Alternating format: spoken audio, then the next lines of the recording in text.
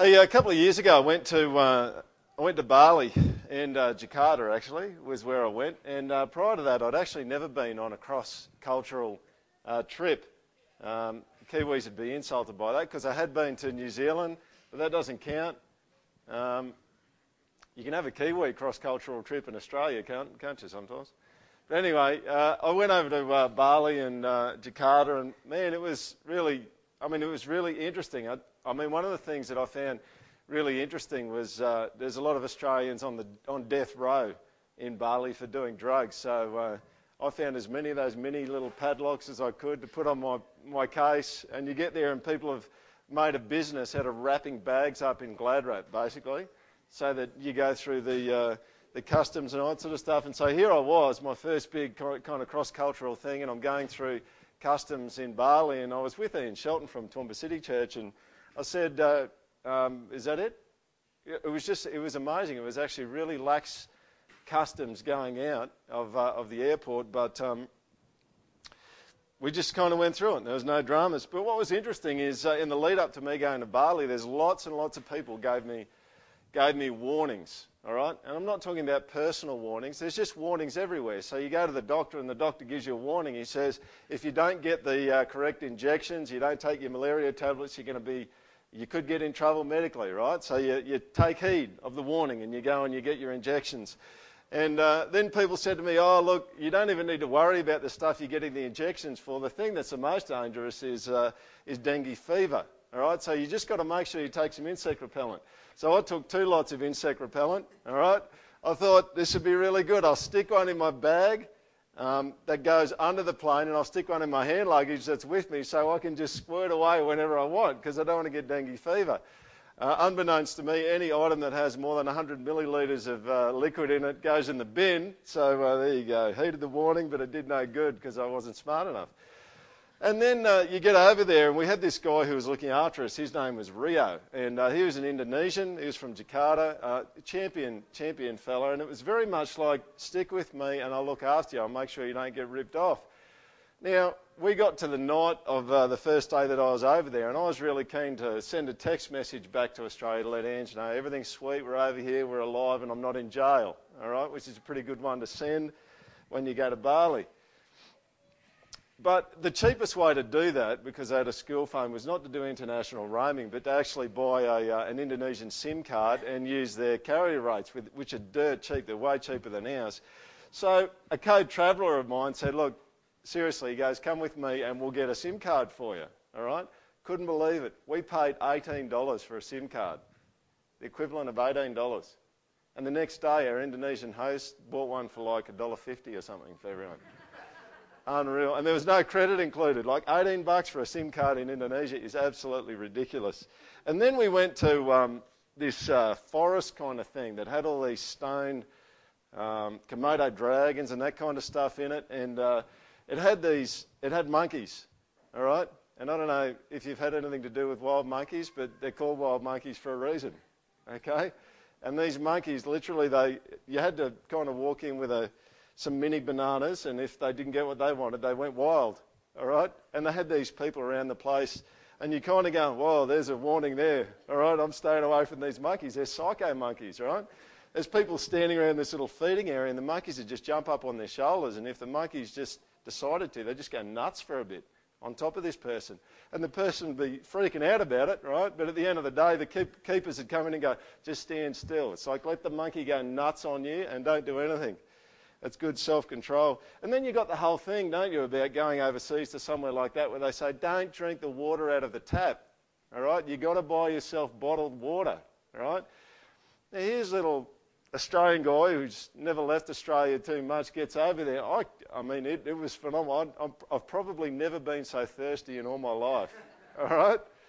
But am I going to go downtown that night in Bali for my first cross-cultural experience, cross these roads that never ever stop running, all right? They're filled all the time, to find some sort of bottle of water somewhere. Anyway, I put it off as long as I could. I felt like I had about 6 socks in my mouth, all right? And then in the middle of the night, and I've told some of you this before, it was the most surreal experience for me. I was rooming with a Japanese guy I'd never met before, and literally we're in a twin share room, which was not a queen-size bed. It wasn't a double bed, right? But it was 2 single beds butted up against each other in the room, and he was arriving at 1 a.m. That was the most weird feeling I reckon almost I've had in my life. So I'm lying there at 1 a.m. trying to sleep, and I know that a dude's coming at 1 a.m. who I've never met before. He comes from Japan. He comes in, puts his bags down and starts getting undressed and putting his pyjamas on. It was the weirdest experience I've had. See, warnings are really, really helpful, right? Especially if you listen to them. And in our day and age, we're very much in the workplace health and safety age where there's lots and lots of warnings to avoid pitfalls and to avoid traps. And we've been going through Hebrews at the project here for pretty much all of this year. Just so that you know, we're just going to put a good push on it in the rest of this year to see how far we can get, because I think we might get close to the end of chapter 3 by next week. We'll just let you know about that. But anyway, I had a bit of a look on the net and I found some pretty interesting images of warning signs. I thought these were interesting. That one was interesting. And then this one, barbed wire in use, and it's a trampoline on the other side. There's a bit of a warning there. And this is the one I probably like the most, mostly because at the start I looked at it and I thought, what's going on?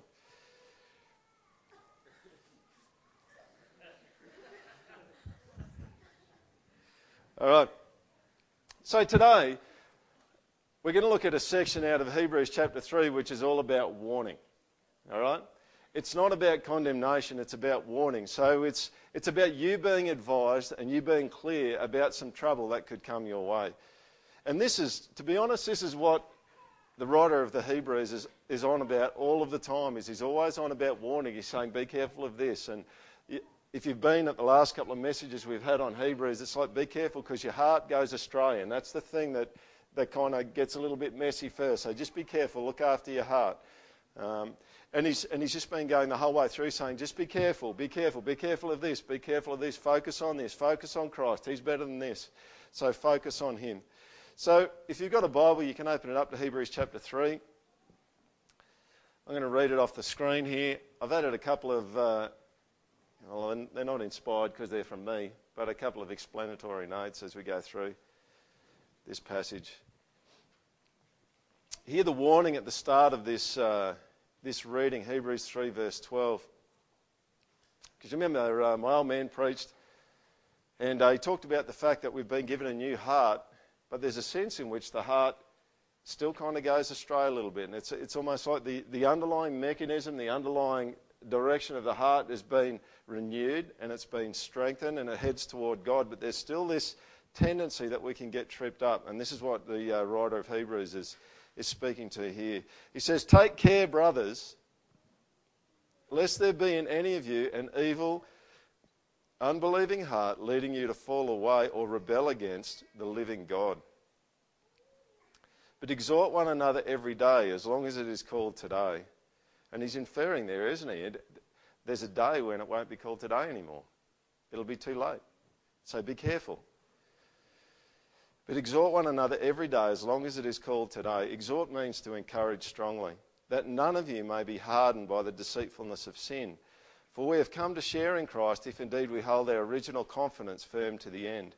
As it is said, today if you hear his voice, don't harden your hearts as in the rebellion. And you can see, if you just go back up to the top of that scripture, it's almost an unbelievable thing in a negative sense for the writer of Hebrews that you would actually fall away from God. Because it's not like you're falling away from an idea. You're not falling away from a theology or a philosophy. You're actually falling away from a living God, a real person. And it's almost, you can almost hear in the way he writes it, like this would be unbelievable that you would fall away from a living person. He's amazing. So let me rip through very quickly the process that we actually see at the start of Hebrews 3 there. Basically what happens is, in terms of our hearts, there can be a part of our heart that actually becomes a little bit evil. And we don't want to live in the light of truth, but there's a part of our heart that would want to live in the shadows. And we become weak and unbelieving. And when we become weak and unbelieving, we lose confidence in God. This is what the writer of Hebrews is saying. And we have no reason to persevere, and then we actually begin to turn away, and the heart becomes no longer sensitive to the Word of God, and it ends up becoming hardened. That's the progression that the writer of Hebrews is saying here. And he says, be careful. All right? Be careful. Like, this is honestly, and I would say this to you all today. I don't say this as a condemnation. I say to you all today, this could happen to you. You could become hardened. You could become lost. Because the writer of Hebrews would say this to you. He would say, be careful. Be very careful. And you know what he says is he actually says the mechanism that leads to this hardening is the deceitfulness of sin. See, the weird thing about sin is it just deceives people, you know. And the first person that it deceives, guess who that is? It's you. I've got no problem seeing my children sin. I've got no problem seeing my wife sin. All right? She's sitting up the back there smiling at me right now. She's going, I've got no problem seeing your sin either, brother. All right? I've got no problem seeing lots of people's sins. Maybe even sometimes I get to see some of your sins, you know. But the thing that is the big problem for me is I'm very, very bad at seeing my own sin. If I stood here, I used this illustration in the bib counselling training that we did. I stood there with my iPhone camera and I took a photo and I asked the question, who's the only person who's not in this photo? And it's me. Because when it comes to sin and when it comes to the deceitfulness of sin, I'm the only one that ends up out of the photo most of the time. I can see everyone else, but I don't see myself that well. You see, we've got 20/20 vision when it comes to everyone else's problems a lot of the time, don't we? But our own vision about ourselves can be very unclear. And I think Jesus is referring to this in Matthew chapter 7, verse 4 and 5, where he says, how can you say to your brother, let me take the speck out of your eye when there's a log in your own eye? Now, according to Jesus, it's very clear that I've got a problem, but I don't see it. I don't see the log. You hypocrite, first take the log out of your own eye, and then you'll see clearly to take the speck out of your brother's eye. You see, I'll just ask you this question at this point in time. Why are we so surprised when our own sin gets pointed out?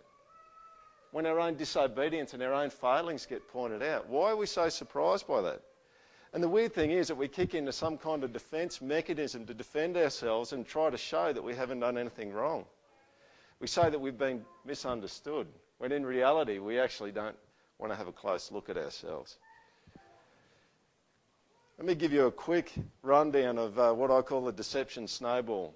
All right, here's how it works. That's very small text, but I'll explain it to you. We may not even read the scriptures. What happened in the very beginning is the devil deceived Adam and Eve. He lied to them and he tricked them, which is exactly what the devil does. Some versions of the Bible say when the devil lies, he speaks his native language. So like you speak English, he lies. All right, so that's where we started. And then what actually happened is sin actually became very powerful and deceitful. And it's probably worth having a quick look at this in Romans 7, 8-12. But sin, seizing an opportunity through the commandment, produced in me all kinds of covetousness. I was once alive apart from the law, but when the commandment came, sin came alive and I died. For sin deceived me and killed me. So you get this sense from Paul in Romans that disobedience and sin actually is kind of personified. It's someone or something that's actively at work against you and plots your downfall. So the devil tricks us, and then sin becomes a strong, strong power, and it starts to deceive us as well. And then what actually happens is we see in Jeremiah 17:9, which is what Dad quoted when he preached, is that our heart actually becomes deceitful. So it kind of gets in on the act. And hopefully you can get a feel that this thing's snowballing. We've actually got a big problem. There's a big problem when it comes to deception because there's a lot of forces at work. And then finally, what actually happens is we see in James chapter 1 an example that we actually become self-deceivers ourselves. We have gone from being pure in the Garden of Eden to being people who not only are being deceived by the devil, not only being deceived by sin, not even just being deceived by our own hearts, but we actively work to deceive ourselves. This is really messy, and what that means is if there's anyone here today who says, I think I understand myself fully, you're actually deceived. All right? Because the nature of deception is you don't know you've been tricked. Now, what I'm going to do is I'm going to show you a quick example of this from SBS Insight. It goes for a couple of minutes. This is a New York Times journo, and there's a couple of fascinating mechanisms at work in this clip, which I'll explain to you once it's over. Jason Blair in Washington, you were a New York Times reporter, and in 2003 you were caught out plagiarising and making up whole sections of stories you wrote for the paper. Now, the book you've written about this begins with the words, "I lied and lied and lied some more." What did you lie about? Well, I lied about everything. I lied the little white lies like she talked about, and she's right. Those lies were lies that were told mainly to people who, I didn't value that much, but you can find a direct connection in my lies, just like she said. The biggest lies were in the areas that I valued the most in my life. My Such work, as? family, other things like that. And there was a direct connection between the size of the lie and how much, I didn't want to, how do I put it?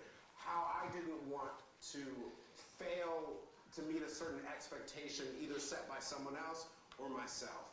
So.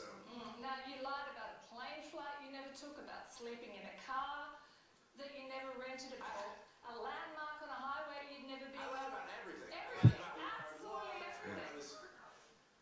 What I was doing, places I had been, people I had talked to, and it had this sort of snowball effect. Did it feel wrong when you were doing it, or did you actually believe in what you were doing? I was in and out. There were moments where I clearly knew I was lying, but I think that, like any fantasy world, just like a little kid, you can tell enough lies that you begin to believe your own lies.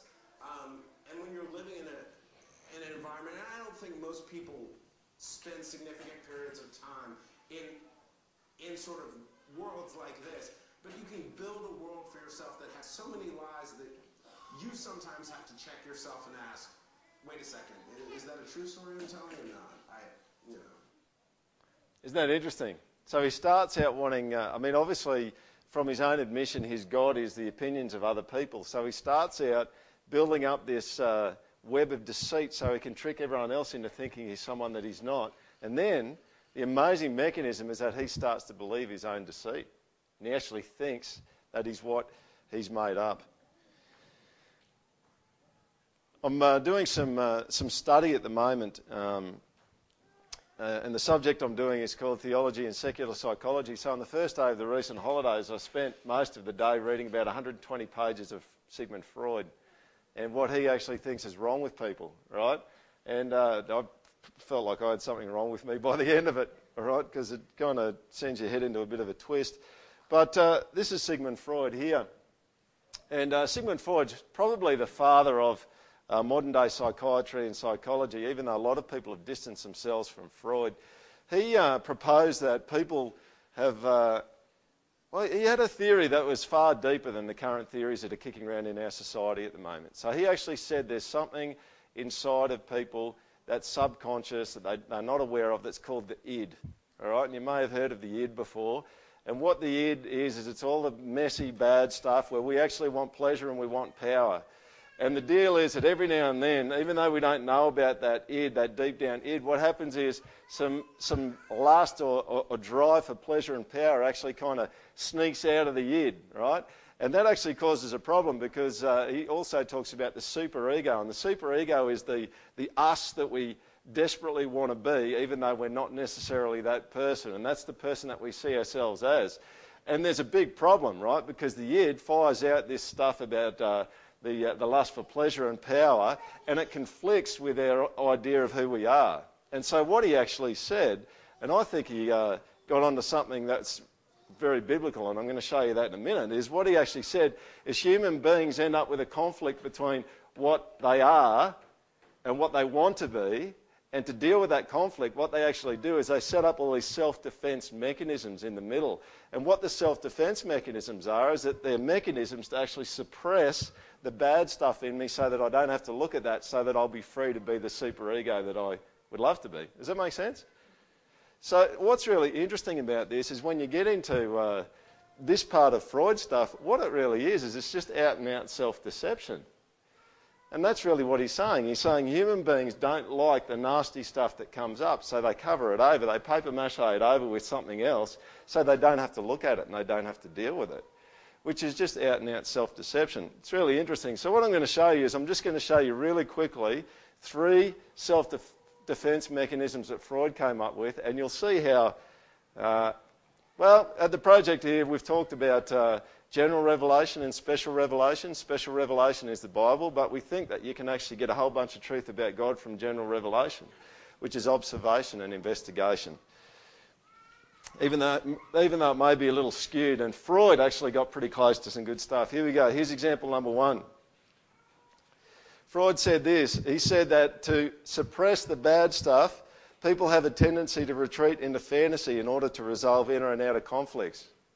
You ever seen anyone do that? Well, biblically, this would be how we would understand it. People fantasise rather than face their problems biblically. Fantasy covers failed hopes, laziness, unrealistic ideals of success, unforgiven hurts and loneliness. A lonely single woman with a boring job may read romance novels, watch soap operas and daydream about being glamorous, successful and beloved. That's an interesting thing. Like, I think Freud's onto something. I think Freud's onto something that's, I think, quite biblical. I mean, there's sometimes... One thing I've been thinking about over the last 6 months is daydreaming can actually tell us a lot about what we want or what we long for. And I think in daydreaming we can end off in some fantasy land about us being a hero or something. I've certainly done that lots of times, especially when I was playing the drums. I would daydream off and think I want to be playing the drums in front of 50,000 people and I want them all to be loving me, you know.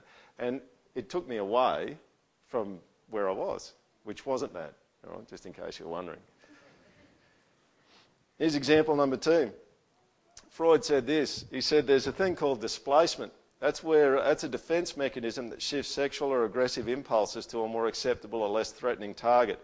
Redirecting emotion to a safer outlet, separation of emotion from its real object, and redirection of the intense emotion towards someone or something that is less offensive or threatening, in order to avoid dealing directly with what is frightening or threatening. For example, a mother may yell at her child because she's angry with her husband. That's displacement. All right? Does that ever happen? Well, biblically, absolutely. People scapegoat. They blame and they attack innocent, helpless, or even guilty parties rather than face their problems. A man yells at his wife, kids and dog after a hard day at work, throws an ashtray through the TV when his team loses, grumbles and rages at minor injustices rather than deal with the pride that drives him. It's true, isn't it? I mean, I think Freud's onto something. Example 3. Here's another self-defense mechanism from Freud. Denial. Refusal to accept external reality because it is too threatening. Arguing against an anxiety-provoking stimulus by stating it doesn't exist. Resolution of emotional conflict and reduction of anxiety by refusing to perceive or consciously acknowledge the more unpleasant aspects of eternal reality. Have you ever met anyone like this? They're just in denial. All right?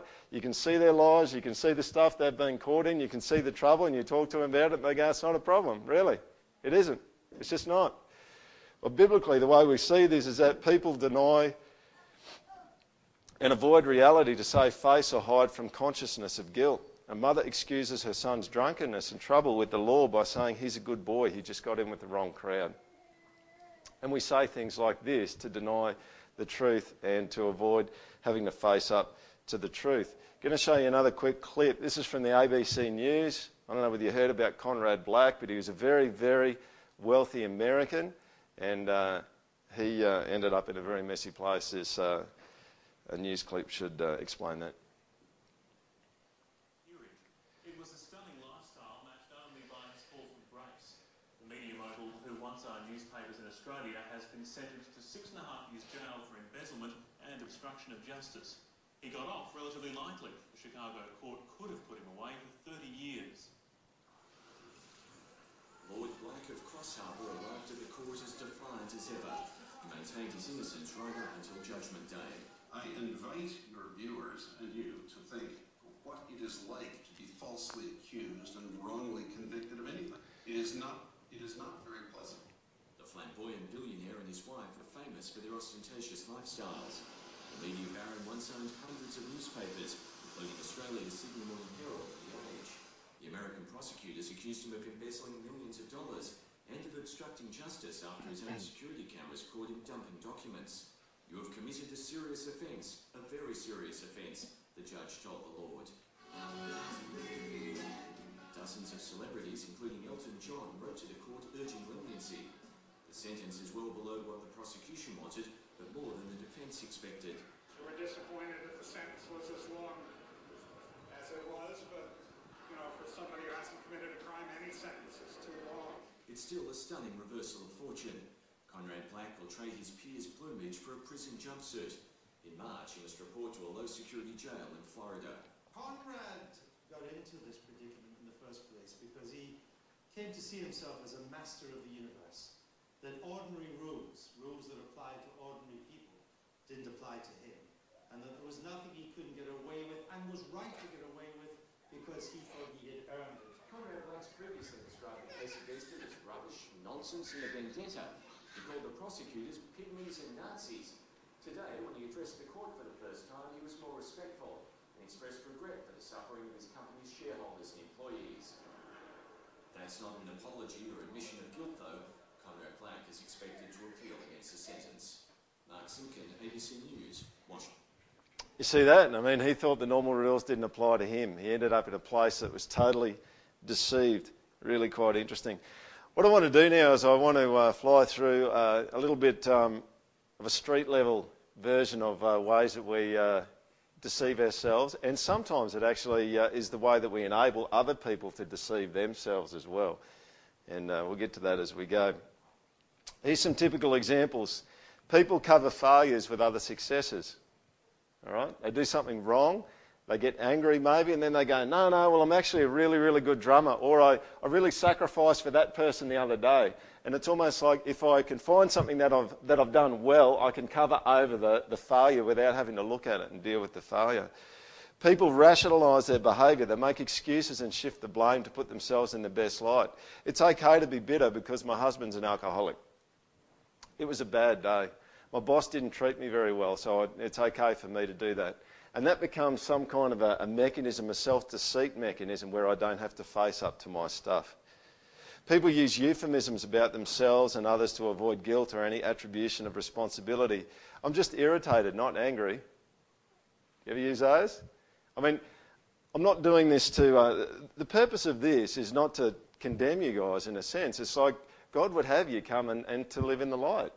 And he knows the best place for you to live is a place where he gets to look at all of you, you look at all of you, and he changes you, and he redeems you, and he would call you to walk in the light and not deceive yourself. I just had a few drinks. He acts that way because he has low self-esteem. And it's almost like there's a little excuse, there's a relabeling going on, and people don't have to look at the real stuff that's going on. People compare themselves to others to look good and to justify themselves. Isn't that true? I mean, seriously, thank God that Hitler lived. All right? Isn't it true? We're all good. Everyone's off the hook because I'm not as bad as that guy. And it becomes this mechanism where I don't actually have to look at my own stuff. People blame others for making them the way that they did. If only they would treat me with respect, I wouldn't get angry. It's only human to get angry. It's their fault. They did it. We change the subject or we crack jokes if an awkward or threatening subject arises. Have you ever done that? Something maybe where you've just got to be really honest and all of a sudden, whoa, man, I've got to get out of this, so let's just change the subject. Let's talk about ironing. All right? Ironing has never been so interesting. We monopolise conversation. We fill silences to keep others at bay and to keep from feeling like failures. We run from problems by watching TV, by drinking, smoking, promiscuity, workaholism and compulsive eating. Isn't that true? We mock or put in a box those whose opinions or problems threaten our own commitments and behaviour. That's a big one.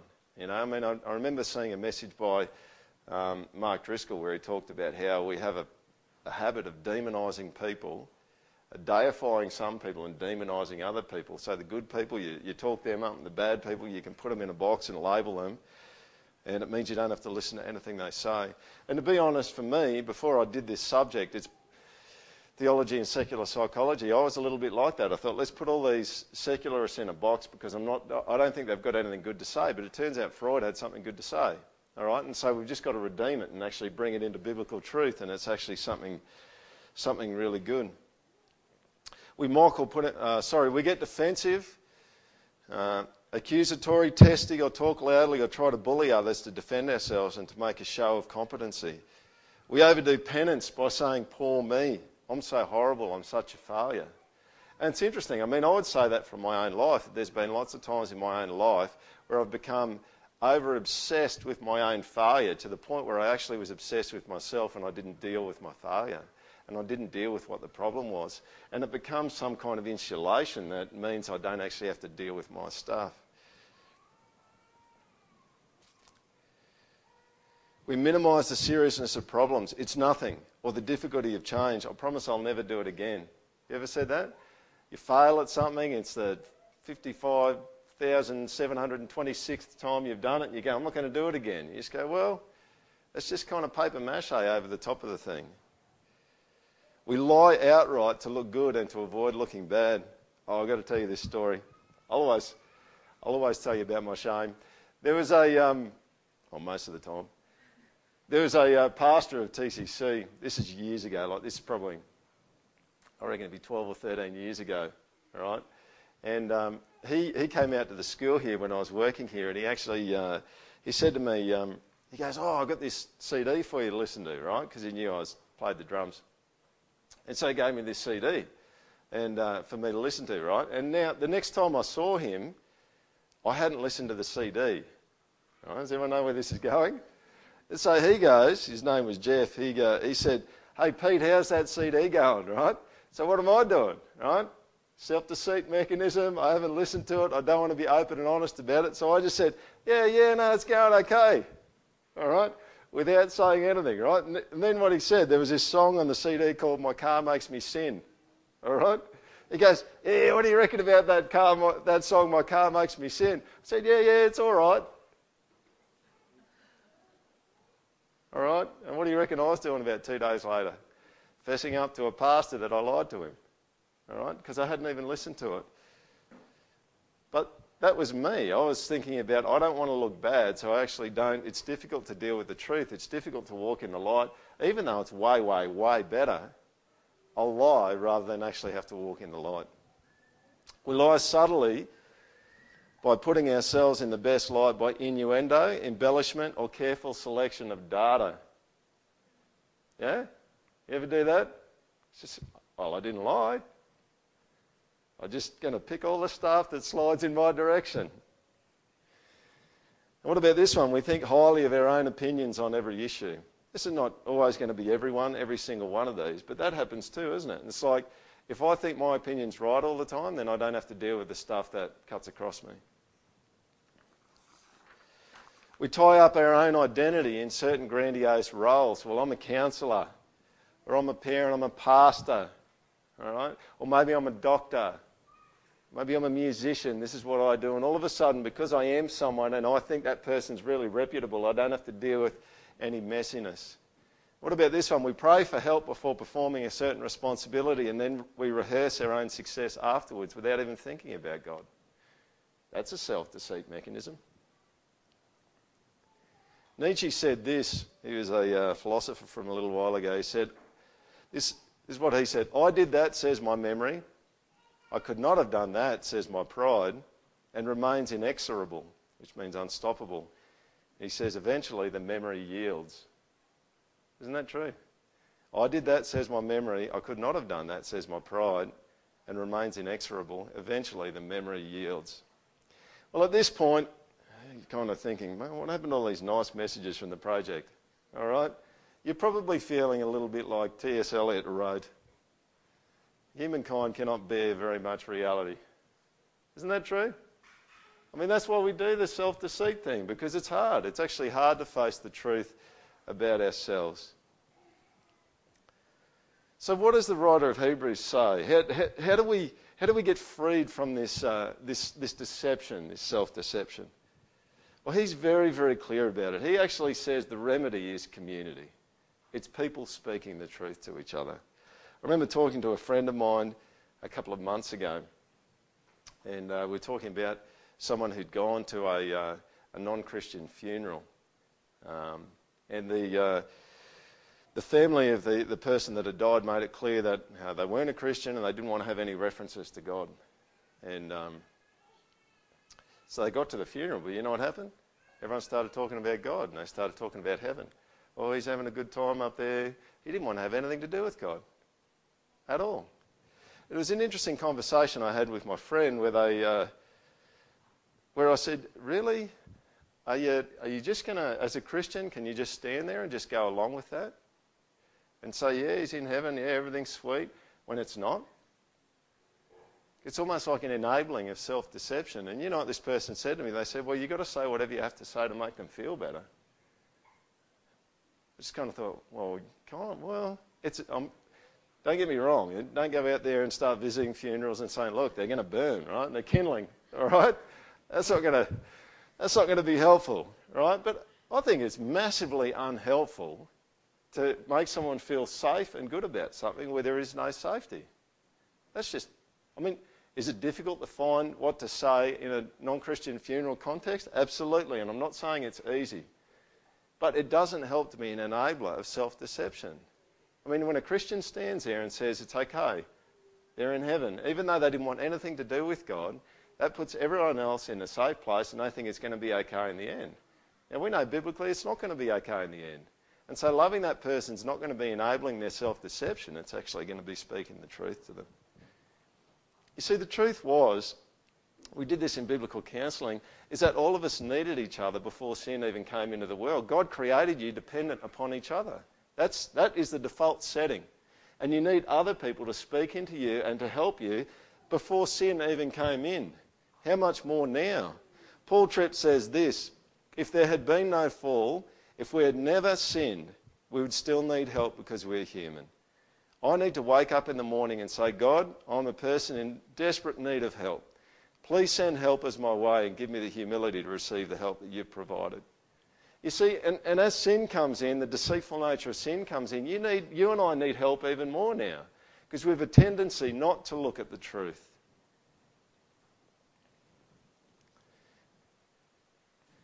Here's what the writer of Hebrews says in verse 13. He says, but exhort one another, strongly encourage one another every day, as long as it is called today, that none of you may be hardened by the deceitfulness of sin. That's what you need to do. That's what we need to do. And I think it happens, but it probably needs to happen more. If you look at this scripture here, it's clear that the writer of Hebrews is saying this needs to be a daily thing. To stop you from becoming deceived and getting hardened, it needs to be a daily thing. And I think, I referred to Matthew chapter 7, verse 4 to 5. I reckon we can make this whole log and spec thing work in our favour, can't we? If we're in community. What Jesus is saying is that you're really, really good at seeing other people's stuff but not your own.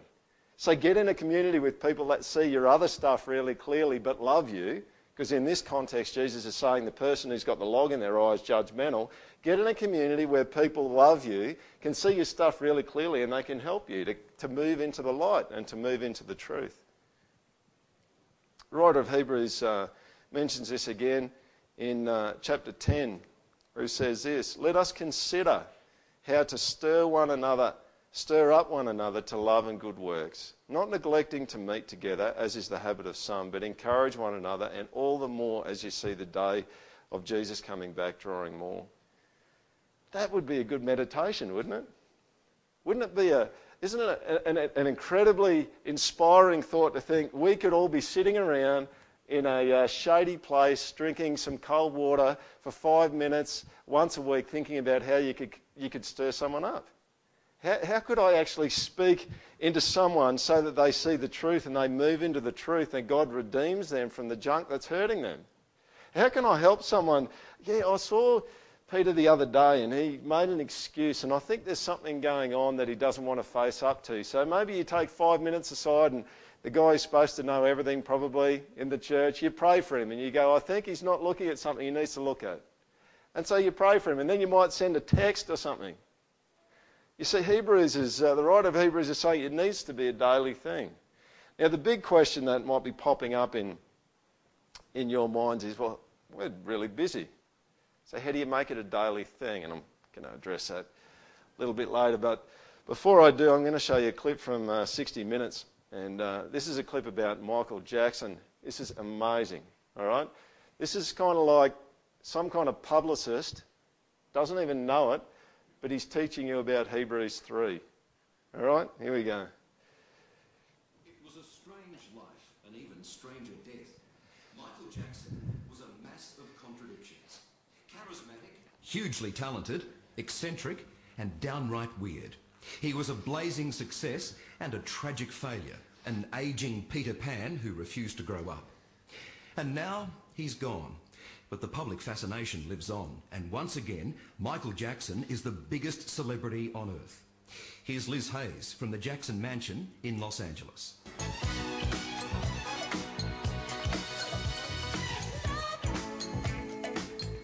Michael Jackson was the undisputed king of pop.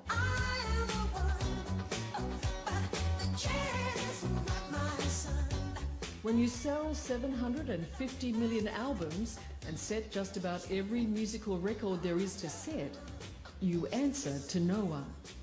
And according to Levine, nobody in Jackson's life dared tell him the truth.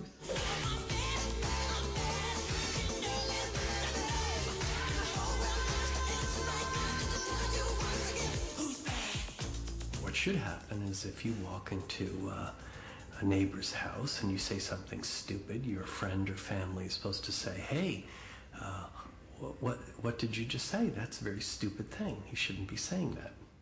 He had no family or friends. Well, the question is not whether he had family or friends. The question is whether they were not on or off his payroll and had the capacity to tell somebody the truth. Over the next 2 decades, Jackson became a human headline. How do you feel when they call you Wacko Jacko? Where'd that come from? Some English tabloid. I have a heart and I have feelings. I feel that when you do that to me. It's not nice. Don't do it. I'm not a wacko. He'd lost touch with reality.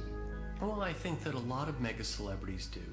Mega celebrities come to believe often that they can control gravity. But the truth is that if you go out into your backyard, you pick up a big rock, you throw it into the air, no matter how loud you scream, I don't believe in gravity, gravity doesn't really give a you believe. Isn't that? I mean, that's a bit tragic, really, isn't it? I mean, Michael Jackson gets into this wacky place the last 10, 20 years of his life, and some kind of publicist there is just saying he just needed someone that would speak the truth to him. And pretty much he only got people around him that were on his payroll that would tell him what he wanted to hear. See, the writer of Hebrews is saying that could be you. It could be. He's not saying it is, he's just giving you a warning. He's saying it could be you. All right? So be careful. So you need to make sure that you get yourself in a place that's going to protect against that. So what sort of structures do we have at the project that help people not to be deceived? Well, this is the first one. You've heard about this lots of times, but community groups are really important. You need to be in biblical community, all right? You don't have to be in one of our community groups, but you should be able to do an inventory of your own life right now, and you should be able to work out, here are maybe the 4 or 5 people in my life that speak truth to me. And they're not, I haven't selected them so they say what I want. I've selected them because I know they speak the truth to me. If you don't have 4 or 5 people in your life that speak the truth to you, you're in a dangerous place. All right? Now, you might have a wife or a husband that speaks the truth to you, but I think you need more than that. And I think the Bible's very clear about the fact that you need more. They're going to be clearly a vehicle of truth for you. If the marriage is operating well, they'll be a vehicle of truth for you, but you need more than just one. Who speaks the truth to you? Community groups at the project here are this one-stop shop where you can actually be in a place where we talk about the truth. I mean, today, you know, one of the things on the discussion sheet for our group for today is, out of all of those things, those mechanisms, street-level mechanisms that we use to deceive ourselves, which ones do we trip up on? All right? And so today we're just going to sit there and we're just going to talk about that, and we're just going to be honest with each other about the stuff that we kind of fall into, and that gives an opportunity then for people to speak into each other and encourage each other strongly, not just today, but over the next month, all right?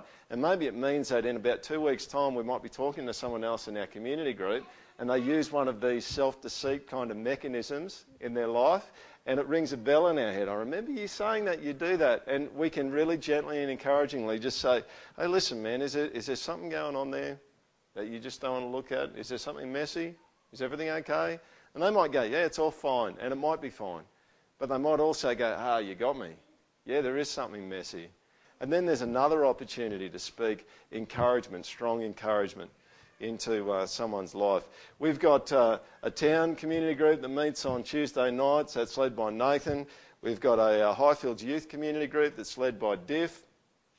On Wednesday nights, we've got another community group that meets on Wednesday nights. It's led by Richard and Helen Schwartz, who are doing Kids Church today, and Nick and Fiona Crowther, that meets on Wednesday nights also.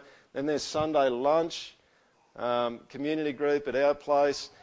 Honestly, the risk is huge according to the writer of Hebrews, so you've just got to find a way to make it work. Now, I do understand when you've had new babies and when life kind of just gets turned upside down, but seriously, I mean, it's difficult when you've got kids, and it's pretty chaotic across the road there in 22 Cook Court for lunch, all right, because kids are going nuts a lot of the time, all right, and often parents are out trying to settle the kids down and maybe stop the bleeding, all right, sometimes. But the truth is, if you say, I'm going to wait until my kids are old enough to be part of something like that, 10 years is a lot of time to get deceived, isn't it? I mean, it can take half a day to get deceived. It can take 10 minutes to get deceived. 10 years is a long time. So I kind of look at a lot of stuff in the Bible, and you look at it, you go, well, that's really difficult to do with kids. So you don't just say, that's really difficult, so we're not going to do it. You look at it and you go, okay, the Bible says, God says, for my own protection and for my own help, this is what you need to do, Peter. So I've just got to work out how to do it. Now, how to do it's my job. God's call is clear. I've just got to work out how to do it. So I want to encourage you, and I think there's a very, very strong encouragement from the writer of Hebrews, that if you aren't in biblical community at the moment, you've got to work out how to do it. You need to be in it, and you need to have other people speaking into your life. Diff preached a little while ago about discipleship. All right? Discipleship is taking community group down to 2, maybe 3. And it's almost like that's kind of drinking straight out of the cordial jug, right? Straight out of the bottle. That's what it is, right?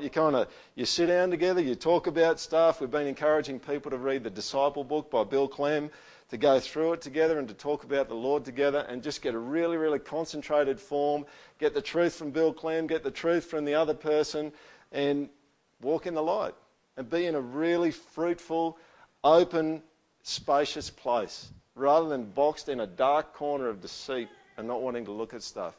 So I'd ask you this morning, how are you doing with setting up some kind of discipleship or mentoring relationship with someone? Div talked about how I think the ideal is that you'd have one up and you'd have one down. You'd be contributing to someone predominantly, because it always goes both ways, but you'd be contributing to someone, but then someone would be contributing to you. How are you going with that? Because at the end of the day, I think most of the momentum actually needs to come from the person who's getting the contribution, not the person who's giving it. How are you going? Have you got a discipleship structure set up? And the last thing I want to throw in, and then I'm done, is we have a very, very exciting thing that's just happened in the last 24 hours. I've been negotiating with this organisation in America for about the last 6 weeks, just to have a 5-minute phone call, and then yesterday I had the 5-minute phone call and found out on the phone call I didn't need to have the phone call. So that's a pretty exciting moment for me. But anyway, this software programmer at Mars Hill Church, Mark Driscoll's church, wrote something called The City, some software called The City. And some of you may have heard of it before, but basically what it is it's Facebook for a church. All right? That's what it is. So it's social networking for a church. And so if you're kind of someone who's, you keep your guns loaded at night because you think that you're going to get a stalker if you go on Facebook, it's all really safe, all right? And you end up with moderators in the city. So you end up with community groups, and you can have private kind of groups where your community group can communicate with each other all the time during the week. There's no app for it yet, but there's a mobile version for mobile browsers, so it'll look like an app if you're into that sort of stuff. All right, and you can do it. You can post your status updates. You can do all that sort of stuff, and it's just going to be a really, really good way of connecting. Because we understand at the project here that it's difficult and everyone's really busy, and so we need to maximise technology to connect people. All right. So what's happening is the project is paying for, and well, it's at least going to go for 3 months. All right. We'll probably have it ready to roll out theoretically. It'll be ready to go for us by about Tuesday of this week. All right. But the problem is 3 of us need to learn how to use the sucker before we roll it out. All right. So we're going to work that out, and then we'll have a time where we're going to teach you how to use it, because we would love to see Hebrews 3 happening through the city, all right? And it means that all of you can kind of sign up to it if you want to sign up to it, and we can all stay really, really well connected. Outside of that, I don't know that much more about it, all right? But the guy told me yesterday, within the 5-minute period we were talking, that they're having 60 churches a month sign up to it at the moment, all right? And I think, honestly, I think this is probably the direction that we need to move in terms of getting more connected. You can do it on Facebook, but every man and his dog sees what you put on Facebook, and you can get some really messy stuff on Facebook too. So this provides a safer, secure kind of environment that will enable us to genuinely encourage and speak into each other on a regular basis, all right? And that is our heart at the project, that we provide everything that we possibly can to help this to happen, and we just invite you to join us in it. So we invite you to join our community groups. We invite you to come to church every Sunday. We would love you to come to church every Sunday. That's one of the things we thought from the start. We just want people to get it in their heads, just be at church every Sunday.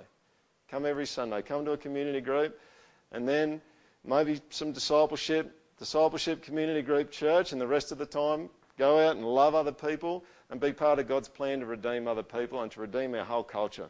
Does that sound good? And don't walk in the dark. Don't walk in deceit. Don't find a nice little nook and cranny in the corner and hide in there. Just be open about it. Find a safe place you can be open about it. Let God change you. Let God make you happier, more joyful. Let him give you a joy and a happiness underneath that you can't shake and no one else can shake. I'm going to pray for him.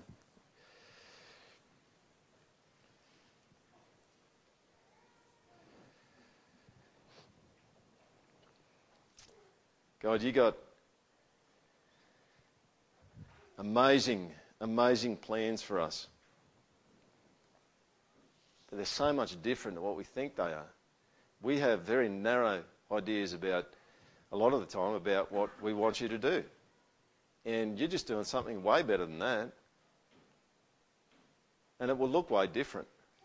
We tend to like the flashy, sipping lemonade somewhere on a beach ideas, and you're just going, really? Is that all you want? You're just going to do something far, far, far greater than that.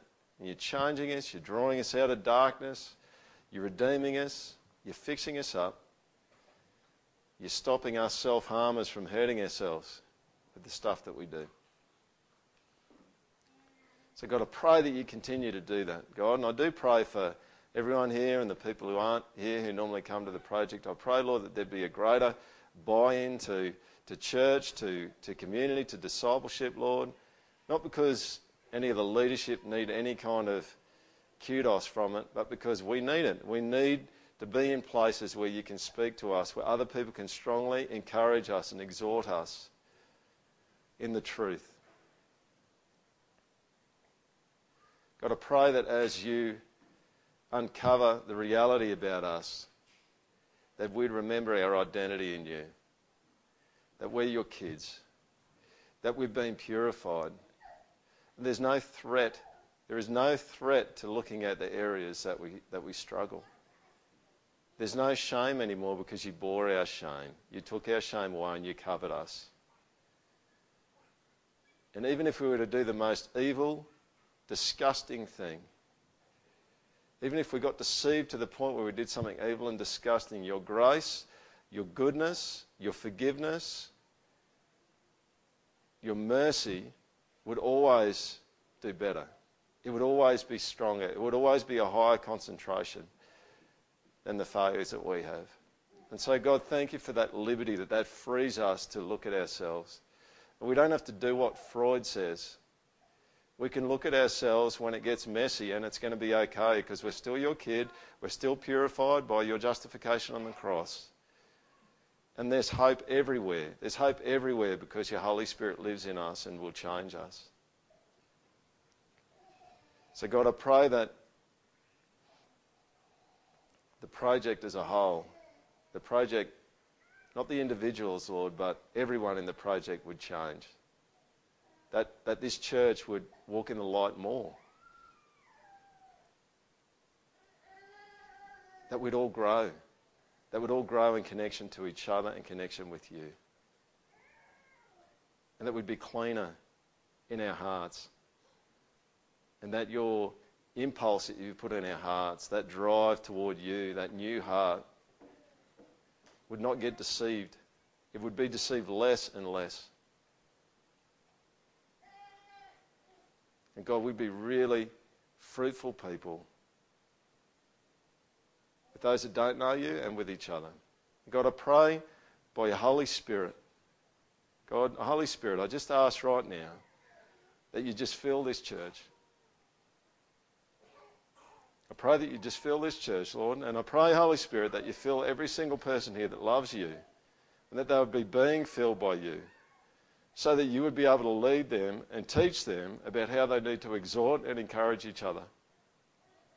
And God, I pray for this week that we wouldn't be a church that denies the leadings and the directions that we think maybe might be you.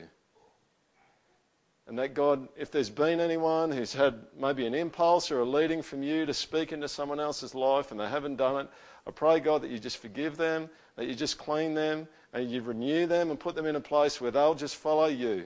And maybe it means a text message, maybe it means when the city gets up, and maybe it means an email or a Facebook inbox. God, that there'd be moments this week that we would sit for 5 minutes and consider how we can stir someone else up to love and good deeds. We'd consider how we could encourage someone else so that they don't get caught by the deceitfulness of sin. God, please help us to do that. And as you help us with that, Holy Spirit, I thank you that we become a vibrant, pulsating community and a powerful community. Because you always said, Jesus, that we'd be known by our love for each other. So I pray, Holy Spirit, build love between us. Make it stronger. Let that be the taste that people get who come to the project for the first time, that these people really love each other and they love new people. God, thank you that you've been building that into us, but I pray that you would increase the concentration of that amongst us, that we would be really, really loving and we'd shepherd each other. Jesus, thank you that you're the good shepherd and that you laid down your life for the sheep, and that means that we can now be your under shepherds and we can help each other. Amen.